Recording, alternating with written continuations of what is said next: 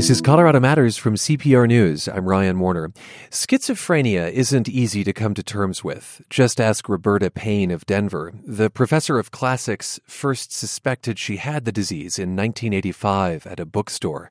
She came across the manual doctors use to define mental illness, and the description of paranoid schizophrenia fit with her persistent delusion that aliens controlled her mind. In the 30 years since, she has investigated her own disease and written a book, Speaking to My Madness, How I Searched for Myself in Schizophrenia.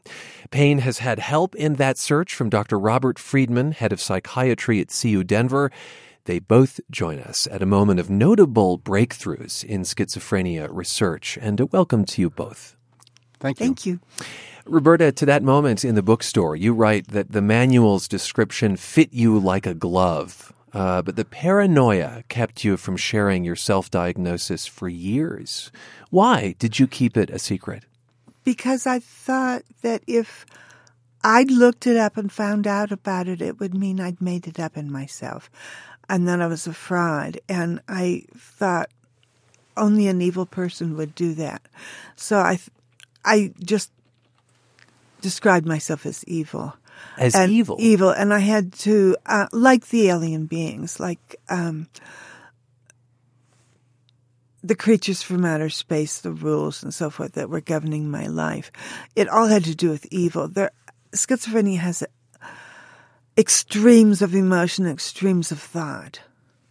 You mentioned the rules there. So these aliens you believe to have been controlling your mind had an entire set of rules that you had to live by.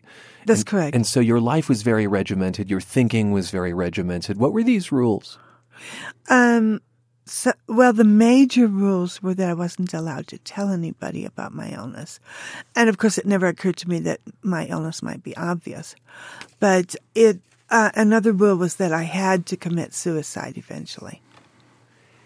Really? They said that would be... Yeah, that would be and I didn't realize that was a projected self-suicide wish.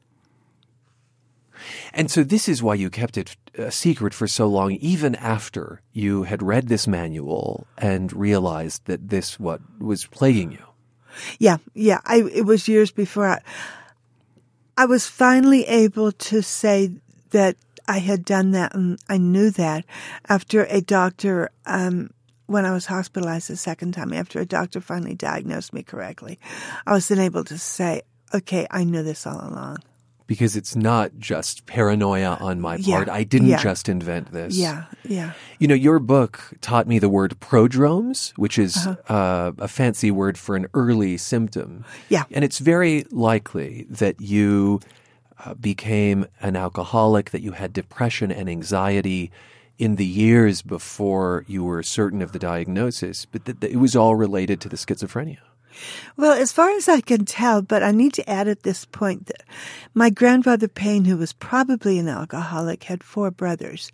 3 died of alcoholism and 1 of mental illness. And let's talk about whether schizophrenia has a biological predisposition and how it develops in people, what we know about this, Dr. Friedman. You recently, let me just say that there was a study published recently in the journal Nature that shows a genetic role in this. There are a number of studies that have found genetic roles for schizophrenia, and overall, about 70% of the risk comes from genes that, in Roberta's case, were inherited from her father, could be inherited from both parents. It doesn't go from mother to child, but it does move through families because different genes combine to form different combinations, some of which lead to great brilliance, some of which lead to great mental illness, some of which, in the case of Roberta Payne, lead to both. She has both traits clearly evident. She does have a mental illness, but she's also one of the most brilliant people I've ever met. And so when people speak kind of loosely about the fine line between brilliance and mental illness, there's scientific support for that idea. Yes, there is. And this understanding of schizophrenia as being genetically related, is that new thinking? It really is not. It began early in the 20th century, but what is new is that we now are actually discovering the genes that are involved in it. And there are probably over 100 that in one way or another contribute to the risk for schizophrenia. And does that mean that there is a cure closer than it has been before? We would hope so. And one of the promising new things in research is that gene discoveries are now being used to guide the discoveries of new and better medications and also new and better strategies for preventing the illness altogether. To what extent, Roberta, does medication affect your schizophrenia and allow you to live a different kind of life today? Oh, I owe my sanity entirely to medication. And I owe the fine points of it to very, very good therapy. But I would not be sane without my medications. I want to point to the moment of an initial psychotic break. So there's another recent study, and it measured the effectiveness of this comprehensive treatment right after that initial break. Treatments like job support and school support and family counseling. So things that go beyond the scope, perhaps, of normal insurance coverage. This was called the RAISE trial. And Dr. Friedman, what did this study find? The RAISE trial found that medication is necessary, but not sufficient to help someone recover from their first episode. Roberta is describing her first episode and the threat of suicide that was very much present, how disruptive it was to her life, descending her into alcoholism and self-doubt. And that struck her while she was in between her undergraduate students' studies at Stanford and her graduate student studies at Harvard. So it took a very promising person and essentially knocked them out. What we have to do is go back now and study all those fine points she talked about, what kind of support we need to add in addition to medication to make sure we have the best effect, and prove it so that insurance will pay for it. And much of this RAISE trial happened in Colorado, didn't it? Colorado was one of a number of sites, but it was responsible for as its part in a national collaboration that ended up in the RAISE study. And so the big idea there is that it can't just be a drug intervention when there is that initial psychotic break. It has to be these kind of support services for someone with schizophrenia. And I wonder, Roberta, if you'd take us to that time in your life. Okay, it was entirely different. I first got ill sort of during the Middle Ages of psychiatric medications and psychiatric therapy. I was in a mental hospital when I was 22 for several months, and my psychiatrist's parting words were, "Don't let this become your career." And that's all I got. I walked out of, it was almost like walking out of prison and someone saying, "Okay, have a nice life." What do you mean, don't let this become your career? What did he mean? Don't let mental illness become your career. Not terribly helpful advice. And that was it. That's all I had. I got in my car, and that was in Palo Alto, and I got in my car and drove to Colorado, and that was the end of it. And what was that initial break like? Scary, really scary, because I had nothing to compare it to. I had never known a mentally ill person. I didn't know what I was getting into. My family was not particularly supportive. They were, as I said, this was in the 60s when stigma was enormous. It was expected I would never marry. I would never have any normal life. Let alone become a brilliant professor. Thank you. Yes, there was nothing, really nothing. And it's very different now. I work at the Mental Health Center of Denver for the youth program, and we're helping youth take that first step after they've become ill. And we have all sorts of programs for them, all sorts of support. You're listening. I would like to add that Roberta has taught 2,000 CU medical students about schizophrenia personally, so that she is helping to make sure we don't graduate doctors who can't offer the kind of help and support that patients like Roberta need. Indeed, Roberta, you have spoken at Dr. Friedman's classes. Yeah. And you share your story. Yes, I do. And what aspects of that story do you think are most important for May I tell you my metaphor that I start the class out with? Please do. Okay, it's imagine, I tell the young doctors, that you are dropped off in the middle of Denver at night with no car keys, nothing. And you're expected, in order to save your life, to find a bag of heroin by morning. And I said, can you do that? Could you do that to save your life? And then I say, that's how hard it is to get out of schizophrenia. Why does that metaphor work, do you think? What does it illustrate about the disease? It illustrates just how how it takes all your wits and all your courage and all your physical effort to get what you need to stay alive. You're listening to Colorado Matters. I'm Ryan Warner, and at a time when there have been some important breakthroughs in the understanding of schizophrenia, we are speaking with a Denver woman who has the disease. That's Roberta Payne, and who has written about her investigation of her own mental illness in a book called Speaking to My Madness, How I Searched for Myself in Schizophrenia. We're also speaking with Dr. Robert Friedman, who's head of psychiatry at CU Denver. And the two essentially have struck up a friendship as they have been on this investigatory path together. Dr. Friedman, can you help us understand how schizophrenia develops? When is it most likely to show up in someone who's predisposed to it? It generally shows up late in adolescence or early in adulthood. Roberta's problems began to surface while she was just leaving Stanford. So that was early adulthood for her. It's often a little later in women. And the more intelligent you are, the longer it takes to develop, because your intelligence really serves to help prevent the illness. Once the illness starts, your intelligence then becomes part of the paranoia itself, and that's why some of Roberta's delusions for a while were quite elaborate, with quite elaborate rules and very ingenious spaceships telling her what to do. And that's also, unfortunately, a mark of her intelligence that became enslaved to the illness. Fascinating. That is to say, the sophistication of what you imagine with schizophrenia has to do with the sophistication of your own thinking. That's right. And what's going on in the brain that links these two things? That's fascinating. What goes on is that Roberta obviously has an enormous computer. She knows classics from the onset of humanity up until the present. She's the most widely read person I know.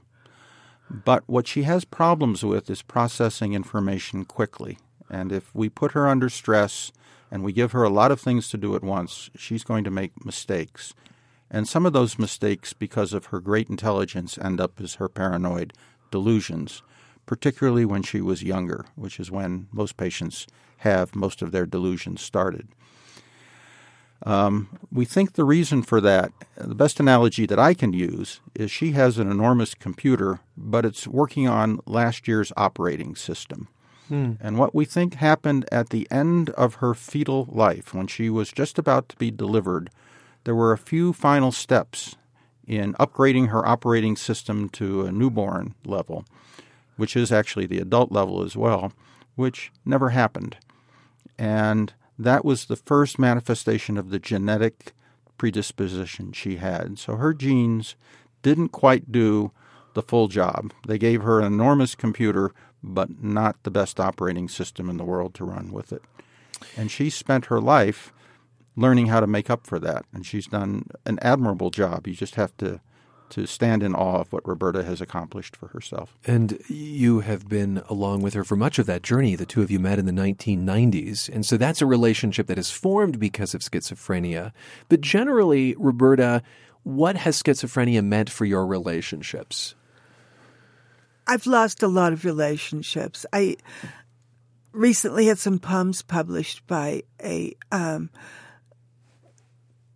magazine, a journal of Columbia University, and I was working with the editor. Poems? And poems, translations, and from the Italian.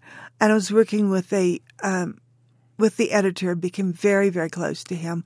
And I finally ended up just telling him that I had schizophrenia, and never heard from him again. And that has happened to me time after time. We still live in an age of stigma. But I have very good friends. I have perhaps 20 very, very close friends, including Bob, who will tell me if I need help and who appreciate the efforts I'm making to stay sane. But my friends are everything to me. Yeah, give me an example. So you say, we'll tell you when you need help. Dr. Friedman, what's an example of where you have to be something of a check on her operating system? First of all, I should tell you that I'm not her primary doctor because the doctor-patient relationship is much different. I'm her friend. Yeah. And we've worked together. She came to me to help me write better, not for help as a patient. And when we work together, she will sometimes call me up and say, I think you were mad at me yesterday. And that's a misperception of hers. And we talk about why the misperception occurred, and we talk about whether she's getting more ill or whether it's something we can just clear up over the phone. 99% of the time, we clear it up over the phone. If we can't, we may talk about raising her medication, or we may talk about that her doctor needs to see her a little more frequently. At one point in your memoir, Roberta, Dr. Friedman asks you about your experience with the disease, and I'm wondering if you could read that passage for us. Dr. Friedman stopped and looked forward and asked me earnestly, what is schizophrenia like? I don't know of any way I can say that, I replied. We were silent for several moments. I wanted badly to say something useful. I wanted him to see not just the trappings of schizophrenia, but to let him inside my head somehow. I was silent some more. The fact was I couldn't let him in, so I said, your words don't include me. They muzzle me. Even that metaphor, muzzle, doesn't do it. Are there aspects of schizophrenia that are still hard to describe, to convey to other people? Yes, it's very hard to convey to other people that it's not my thoughts that are acting. Thoughts take over. That's the experience I have. And they're very strong and very persistent, and there's little I can do about them at that point unless I intervene by calling my psychiatrist or taking meds or seeing a friend or calling Bob. But if you've ever seen a picture of a very, very mentally ill person in a mental hospital who's just sitting there staring, their head is just swarming with thoughts that are not their own. That's the word I use to describe the intensity of it, swarming. We mentioned that you speak to Dr. Friedman's students, and you've actually changed that speech as you've gone along. You used to end it by saying, psychosis is a deeply enriching experience, that you had found gratitude in this, but that's not a line you include anymore. No, I don't. I wish I had never had schizophrenia. I see very little of value in it. It's helped me become more artistic, but that's about all I can say for it. More artistic? More artistic. How so? I do a lot of outsider art. Outsider art is the art of the marginalized. And I feel that I am more creative because of the schizophrenia, but that's truly the only gift it's given me. Is it that it provides you with imagery? How does it help you as an artist? I don't have the same, necessarily the same connections between one idea and one observation to another that other people have. I have an ease of going from A to C instead of going A, B, C. It's not such a literal mind. It's not such a literal mind, exactly. Yeah, and that helps with art a lot. What would you say, Dr. Friedman, is the next big hurdle to cross in understanding schizophrenia? The next big hurdle is one actually we're already working on, and I can't say we've fully crossed it yet, but it is to get back into when the biology is first laid down, while the brain is being formed, and try to do what we can to make sure that people who have the genetic predisposition to schizophrenia don't actually get the illness. In other words, they're born normal. And there are examples of that in medicine. The best one is the use of folate, which now every pregnant woman takes in massive doses so that her baby doesn't have spina bifida. That's a major malformation of the nervous system, the spinal cord not fusing. If we can get that to respond, I think we can get something like schizophrenia to respond. That is Dr. Robert Friedman, Chair of Psychiatry at CU Denver, and we heard the story of Roberta Payne of Denver, who's author of Speaking to My Madness, How I Searched for Myself in Schizophrenia. Coming up, Christians celebrated Easter over the weekend, but it wasn't the only holiday going on. This is Colorado Matters from CPR News. It's Colorado Matters from CPR News. I'm Ryan Warner. War and political upheaval forced Ramina Kashani's family to flee Iran in the early 80s. She was 14 then. Her family relocated to Colorado. Homesickness hit hard the first time Kashani celebrated Nowruz, the Persian New Year, on American soil. Today, she directs the Colorado Children's Nowruz Foundation, and the Persian New Year, a secular holiday, ends this weekend. More than 4,500 Coloradans identify as Iranian or Iranian American, according to the Census Bureau. And Ramina, welcome to the program. Thank you, Ryan. Thanks for having me. What would I say to you? I guess in English I'd say Happy Nowruz, but what would I say to you? That's a good thing to say. Or you say Nowruz Piruz or Nowruz Mubarak. Nowruz Piruz. What would that mean? Mubarak. Yeah. Nowruz Piruz means Happy New Year or Happy Nowruz. Okay. Well, when your family had to leave Iran, you say it was sudden. You couldn't even tell your friends you were leaving. Briefly tell me about the circumstances that led to your family's rushed departure. So it was 1984, and times were kind of difficult in Iran. We left Iran. My mom's side of family, my youngest uncle, was politically active in Iran at the time, and unfortunately he was arrested and executed by the current government. So we had to leave Iran pretty suddenly and really not knowing exactly whether we could leave or not knowing the consequences. So we left. I was told by my parents that do not tell anyone at school. So we left in the middle. It was November, and I left Iran without telling anyone, except I broke the rule and told one person. And thankfully, there was no issues in the airport, and we left. So we couldn't really take anything with us as far as pictures or memories. Do you remember understanding why you had to leave so secretly and quickly, or do you remember being angry that you were put into that position? I understood it very well because it just didn't happen overnight. The revolution happened, and I was only in third grade when the revolution happened. And my family talked at dinner table. We talked about politics and what was happening. So I understood it pretty well. It was for a young child. It's sort of like whatever you see is a given. It's not really. You don't. As an adult, you try to theorize and explain things to yourself. But for a child, it's whatever it is. You accept it. So I kind of followed what everybody else did, and I was excited, honestly. I was excited because we were one of the last of my family to leave Iran.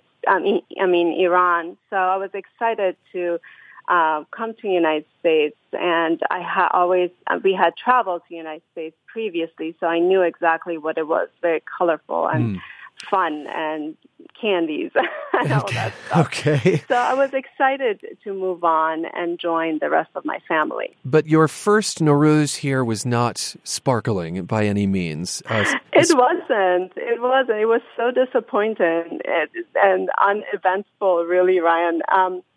I remember it was actually it happened because Persian New Year. It's not like New Year here that it happens at 12 p.m. Every year it changes. It happens exactly when the vernal equinox happens. So every year it's different. So it happened to be right around 10 a.m. That year in the middle of the week. So I was at school and all my family, my sisters were at school and my family was at work. So we didn't really do much. We did have our traditional table set in our house, but we couldn't really do the traditional thing that everyone does. You gather around the Persian, the hafseen and the traditional table and wait for the actual moment to happen. Ah. So, yes. And you called that... You call that a hafsin. Let me just explain the vocabulary to people. Mm-hmm. And this is the traditional ceremonial table, and it becomes really the centerpiece at the moment of the vernal equinox. That's right. Describe that table for us. There's a photo of one, by the way, a rather elaborate setup at cprnews.org. Yes, so the hafsin is something that you can find in every Persian home during Nowruz time. It really it's a traditional table. You actually have a cloth. You put a cloth on a table, which is called sofre, and you put 7 items on this table, and every single item is representing something that you need for the year to come. My goodness, I have to say, it sounds a lot like the Jewish holiday of Passover and the Seder. Very similar. Yes, I agree. I agree with you. I think some of these holidays, they have adopted different traditions from each other as the history happens.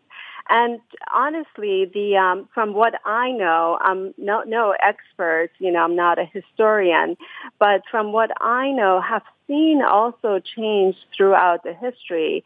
Some believe that, and what does Hafsin mean is really literally means 7, Haf means 7, and Sin is a Persian S, the letter S.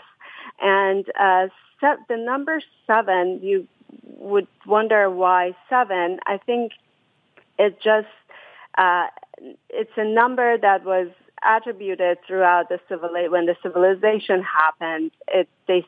Some say that the 7 is recognized by the 7 planets: the Sun, the Moon, the Mercury, Venus, Mars, Jupiter, and Saturn. And then throughout the history, it went on to having on this table they only put 7 grains, such as wheat. They put like a branch of wheat or pomegranate, rice, pears, peas, and barley, and some other ones. But now we put 7 S's, 7 items that starts with the letter S, and each one is symbolic. And this might be garlic, which is seer. That's and right. It can symbolize health and medicine in something that feels a lot like Easter. Painted eggs might be on the Hafsin table as well. And I understand that sweets and pastries are eaten in great quantities during Nowruz. Lots and lots. Okay. So it's really interesting because the Nowruz really doesn't start exactly at the first day of spring. It really happens a few weeks before that. And it's just all the preparation that happens prior to that. We got it. Do we still have you on the line? We might have lost you. Is that the case? We have. We lost the line. But, I've seen Nowruz spelled a number of different ways in English. Sometimes it's Nowruz. Sometimes it is without the W. And as we've spelled it on the website, actually, Iranian-American comedian Maz Jobrani actually pokes fun at its many spellings. The word is Nowruz. N-O-R-O-O-S-T-E-R.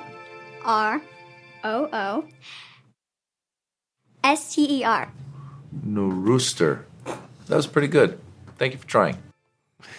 Like, I suppose, the holiday of Hanukkah in the Jewish tradition, there are lots of different ways to spell Nowruz. You can learn much more about it at our website. That is cprnews.org. And there we have also posted a recipe for a Nowruz sweet. If you're interested in cooking something up, we were speaking there with Ramina Kashani. She's the executive director of the Denver nonprofit, the Colorado Children's Nowruz Foundation. Your feedback is coming up in Loud and Clear. This is Colorado Matters from CPR News. I'm Ryan Warner. Reactions from listeners take center stage in Loud and Clear, our regular feedback segment. This time, though, we'll start with reaction from a guest. Mohammed Noorzai of Aurora was one of 3 Muslim Coloradans we interviewed recently about how Muslims have been singled out since the attacks in Paris and San Bernardino. Days after our conversation, ISIS attacked Brussels, Belgium. That's when Nurzai, a former head of the Colorado Muslim Society, got back in touch with us. Quoting here, "As a Colorado Muslim, I condemn the terror attacks in Brussels by the ISIS extremists in the strongest terms. There is no justification in Islam for targeting civilians for any reason." He uses 3 exclamation marks there. "My heart goes out to the families of the dead and the injured, and I cannot find the words to express my sorrow. I believe that people of goodwill all over the world should speak against these senseless, violent acts, no matter where they occur, and we can no longer stay indifferent or quiet." Comments from listeners poured in after my interview with Denver health psychiatrist Dr. Abraham Nussbaum. He calls for a renewal of medicine in his new book. He says doctors are too often depressed, burnt out, and fail to connect with patients, thinking of them only as parts and money. We fall into the trap of thinking that giving somebody something means medicine. Part of what I want physicians to think about is that you can give yourself the gift of your own time and your attention. We asked if that was your experience as a patient or as a healthcare provider. Megan Jackson of Denver wrote on our Facebook page, CPR News, "One thing I love about our family doctor is that she really takes time with us and knows our whole family. She treats us not just as parts, but as an ecosystem, if you will. If one of us comes in sick, which is common with a toddler, she makes sure the whole family is cared for and treated. When I came in for the regular checks when our daughter was a baby, she checked on me and treated me at the same time. I feel fortunate to have found her because I know that is a rarity." A skeptic chimed in asking, "Did the bill reflect her initiative?" "No," replied Jackson. "Her bill is the same as any other primary care physician." We also heard from end-of-life reform advocate Bart Windrum of Boulder. He takes issue with the use of the term care when it comes to medicine. He says both of his parents were admitted to the hospital before their deaths, and that for the first week they were there, he didn't do enough to advocate on his parents' behalf. And it occurred to me that we were waiting for care. And I believe that the medical folks doing their thing believed they were delivering care, but we didn't experience what we knew care to be. And I subsequently came to call that mom and apple pie care, right? The care that we received as children, the kind of care that we give our kids, the kind of care that we still provide to our spouses and loved ones as adults, right? And I realized that our sense of care and medicine's sense of care were not the same. So then I had to redefine what it is that medicine offers to us when we are hospitalized, so that I would be better positioned to be an effective advocate for my hospitalized loved ones, if this happens again, right, from the get-go, because I can't afford to lose a week. Bad things can happen. So he's changed how he talks about medicine. Hospitals don't provide care. They provide bodily repair services under the direction of independent physician scientists and nurse monitoring on some schedule. And I don't mean to be pejorative, but medicine wants to own care. They claim ownership. They claim to have the corner on this thing called care. And when we say health care without really thinking about it, then we buy into that, and there are way too many instances where it actually doesn't occur, and it's actually very detrimental if it doesn't occur. Now on to the confusion and consternation over Democratic superdelegates. They were our focus with Elaine Kamarck, author of Primary Politics, Everything You Need to Know About How America Nominates Its Presidential Candidates. She told us that contrary to popular belief, superdelegates aren't entirely unaccountable. One thing I think our listeners need to understand is that superdelegates, as they're called, are also all elected. Every single one of them is elected by somebody at home, and therefore they would not change their mind lightly or whimsically. I mean, it's a serious decision to go against the will of the people. Well, Dale Creek of Santa Barbara, California, takes issue with the phrase, every single one is elected. So we got back in touch with Elaine Kamarck, and she says, indeed, there are some exceptions. For instance, former President Bill Clinton is a superdelegate, as is former Vice President Walter Mondale. And some, like Chairman of the Colorado Democratic Party Rick Palacio, aren't elected at all by voters, but by the party. The South by Southwest Festival wrapped up in Austin, Texas, but as it was underway, we told you about some of the Colorado bands that performed. Far fewer, though, this year, because as CPR arts reporter Corey Jones explained, there's been a shift in how the industry and the state promote Colorado music. Governor Hickenlooper has told us that he really wants to push Colorado's music scene outside of the state, and yet lately they've been doing a lot to help build infrastructure and offer support for bands within Colorado, so it'll be interesting to see if that's kind of the way they lean going forward. Brian Eister thinks that's the right choice. He's a music promoter in Lyons, Colorado, and is a South by regular.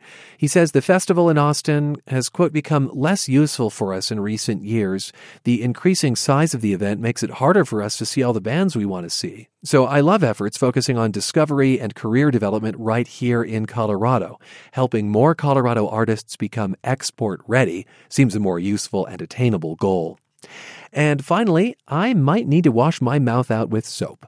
I used the term fugly the other day, and I stand by its use once when I referred to a Facebook page dedicated to architectural design.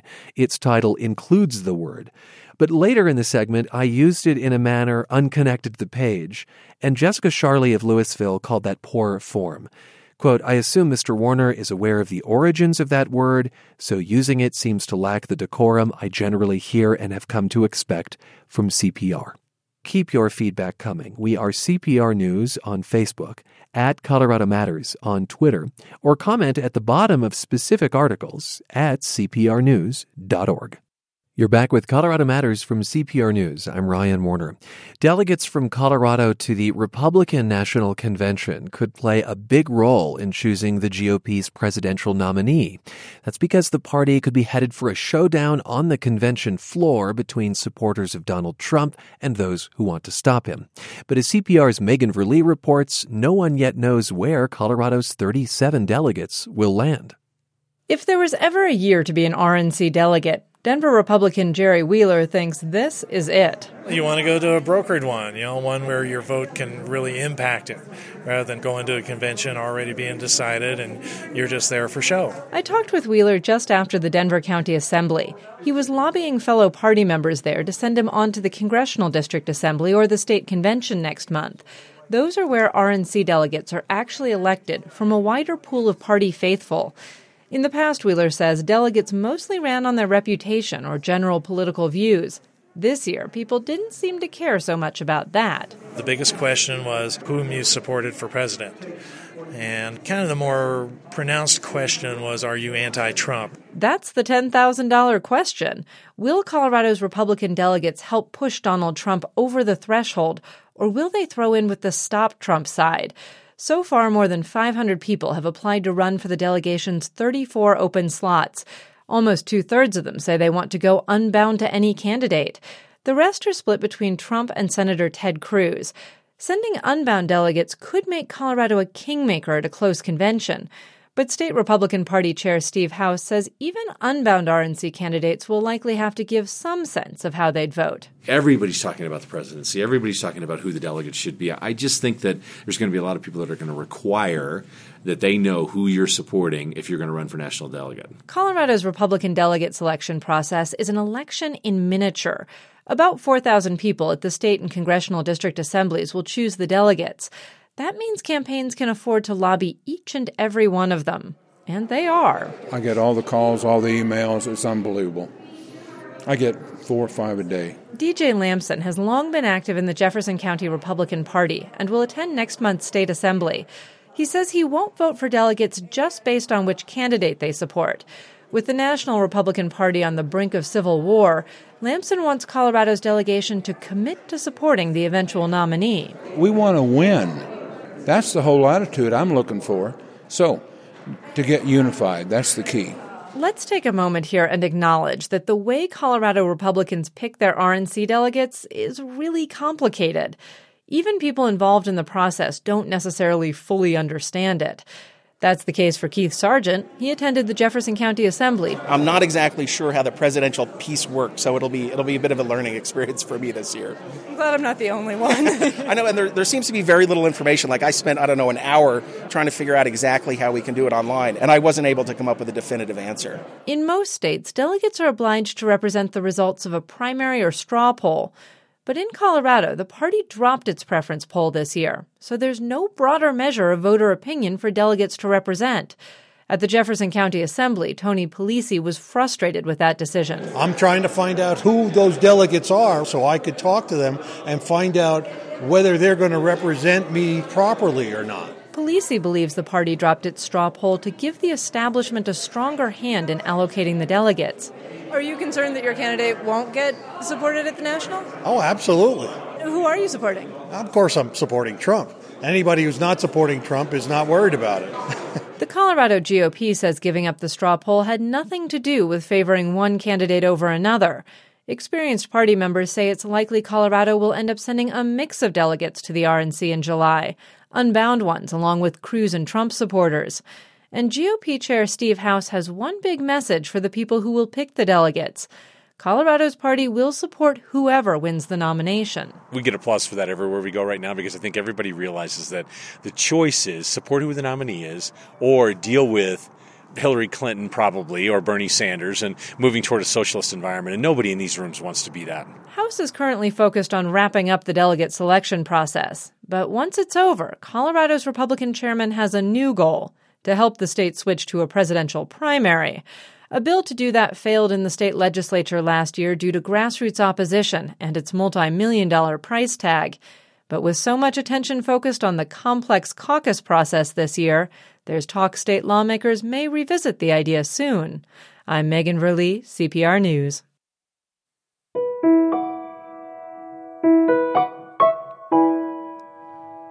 There has been a dramatic increase in the number of homeless children in Colorado.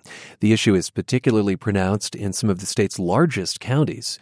CPR health reporter John Daly spoke with Nathan Heffel. John, this latest information comes from the 2016 Kids Count report? That's right, Nathan. That's an annual report put out by the Colorado Children's Campaign. It's a nonprofit, nonpartisan research and advocacy group. It relied on numbers from the state's Department of Education. Now, it found the number of homeless students skyrocketed during the 2014-15 school year compared to the prior school year. Now, this is especially true in large urban counties. The number of homeless students in Adams, Jefferson, and El Paso counties all rose more than 10%. In Pueblo, it was up 31%. In Denver, it was 41%. And in Mesa County on the western slope, that's Grand Junction, the number of kids who are homeless was up 68%. I see. So what kind of numbers are we talking overall? Well, those increases represent hundreds of students. So in each of those counties, the schools are reporting hundreds more homeless children. Take, for example, Denver County, where they're seeing 41% more homeless children. That's nearly 1,000 more homeless students last school year than the year before. Now, for a deeper look, you spoke to the coordinator who deals with homeless children in Grand Junction. What did she tell you? I spoke with Kathy Ebel. She's the Prevention Services Coordinator for School District 51 in Mesa County. In 2015, the district reported 653 homeless students. That's a jump of more than 250 students from the year before, Ebel says. Our unaccompanied youth population is exploding. That is a huge issue for, I think, across the state and probably across the nation. So what's behind those numbers, John? Well, there's a lot going on here. Schools are doing a better job tracking homeless children. That's part of it. And at a big picture level, you've got some major economic forces at play. In Grand Junction, the economic recovery after the recession has been slower than other parts of the state. Jobs in oil and gas have tailed off.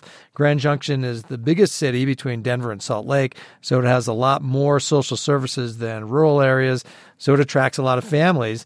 And another issue, like many communities in Colorado, the housing prices have shot up, but the supply of affordable housing hasn't kept up as the population grows. So what's going on in individual families? Kathy Ebel, the School Prevention Services Coordinator in Grand Junction, tells me there's a host of problems. Families are dealing with substance abuse, domestic abuse, mental health problems, or severe economic stress. We have kids who are really leaving such chaotic and such difficult environments that they feel safer not with their families than with their families.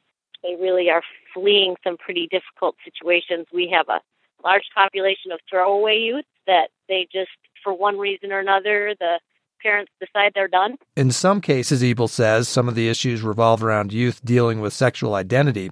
She says about a quarter of the homeless children in Mesa County are truly on their own, both homeless and not living with their families. Some are living in a teen shelter. Others are crashing with friends. Our kids who are not with family members are really, really a challenge because they can't enter into leases even if they could find a place. And the instability of couch surfing is really tough for kids to focus on getting an education, which, as we know, is the only way out of this poverty cycle. John, we should point out that the 2016 Kids Count report tracks all kinds of factors from health to education, obesity to school dropout rates. There are some positive trends for Colorado too, right? Definitely. There's some good news for Colorado kids. For example, you can see changes set in motion by Obamacare and the expansion of Medicaid. The number of children without insurance dropped sharply in the last few years. Healthcare has gotten slightly more affordable for Colorado families. Also, the child poverty rate has declined for 2 years straight, reaching pre-recession levels. That shows the recovery has taken hold in many parts of the state. Still, those child poverty numbers vary widely across the state, depending on your race, ethnicity, and where you live geographically in Colorado. That is our health reporter John Daly speaking with Nathan Heffel. CPR News has spent more than a year reporting on children in poverty in Colorado and what can be done about it. Find that coverage and a link to the new Kids Count report at cprnews.org. Finally today, Pandas and People is the name of the alternative folk duo formed by vocalist and bassist Joshua Shear and guitarist Johnny Day. They're from northern Colorado and were voted Best New Artist by Greeley radio station The Colorado Sound. Pandas and People were also nominated as Best Folk Band in Colorado by Westward. Recently, they stopped by the CPR Performance Studio, and here's their track On My Way. Feet at the pavement and I'm on my way. My head feels heavy since we've gone our ways. Hey, hey, hey, hey, you know, be a good man someday.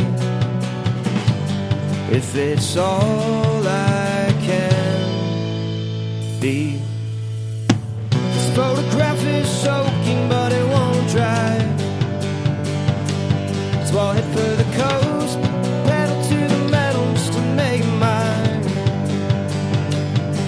Now I'm on my way. I am on my way. Pandas and People. And I'm Ryan Warner. This is Colorado Matters from CPR News. Until we stand up straight and pray these thunderheads bring rain.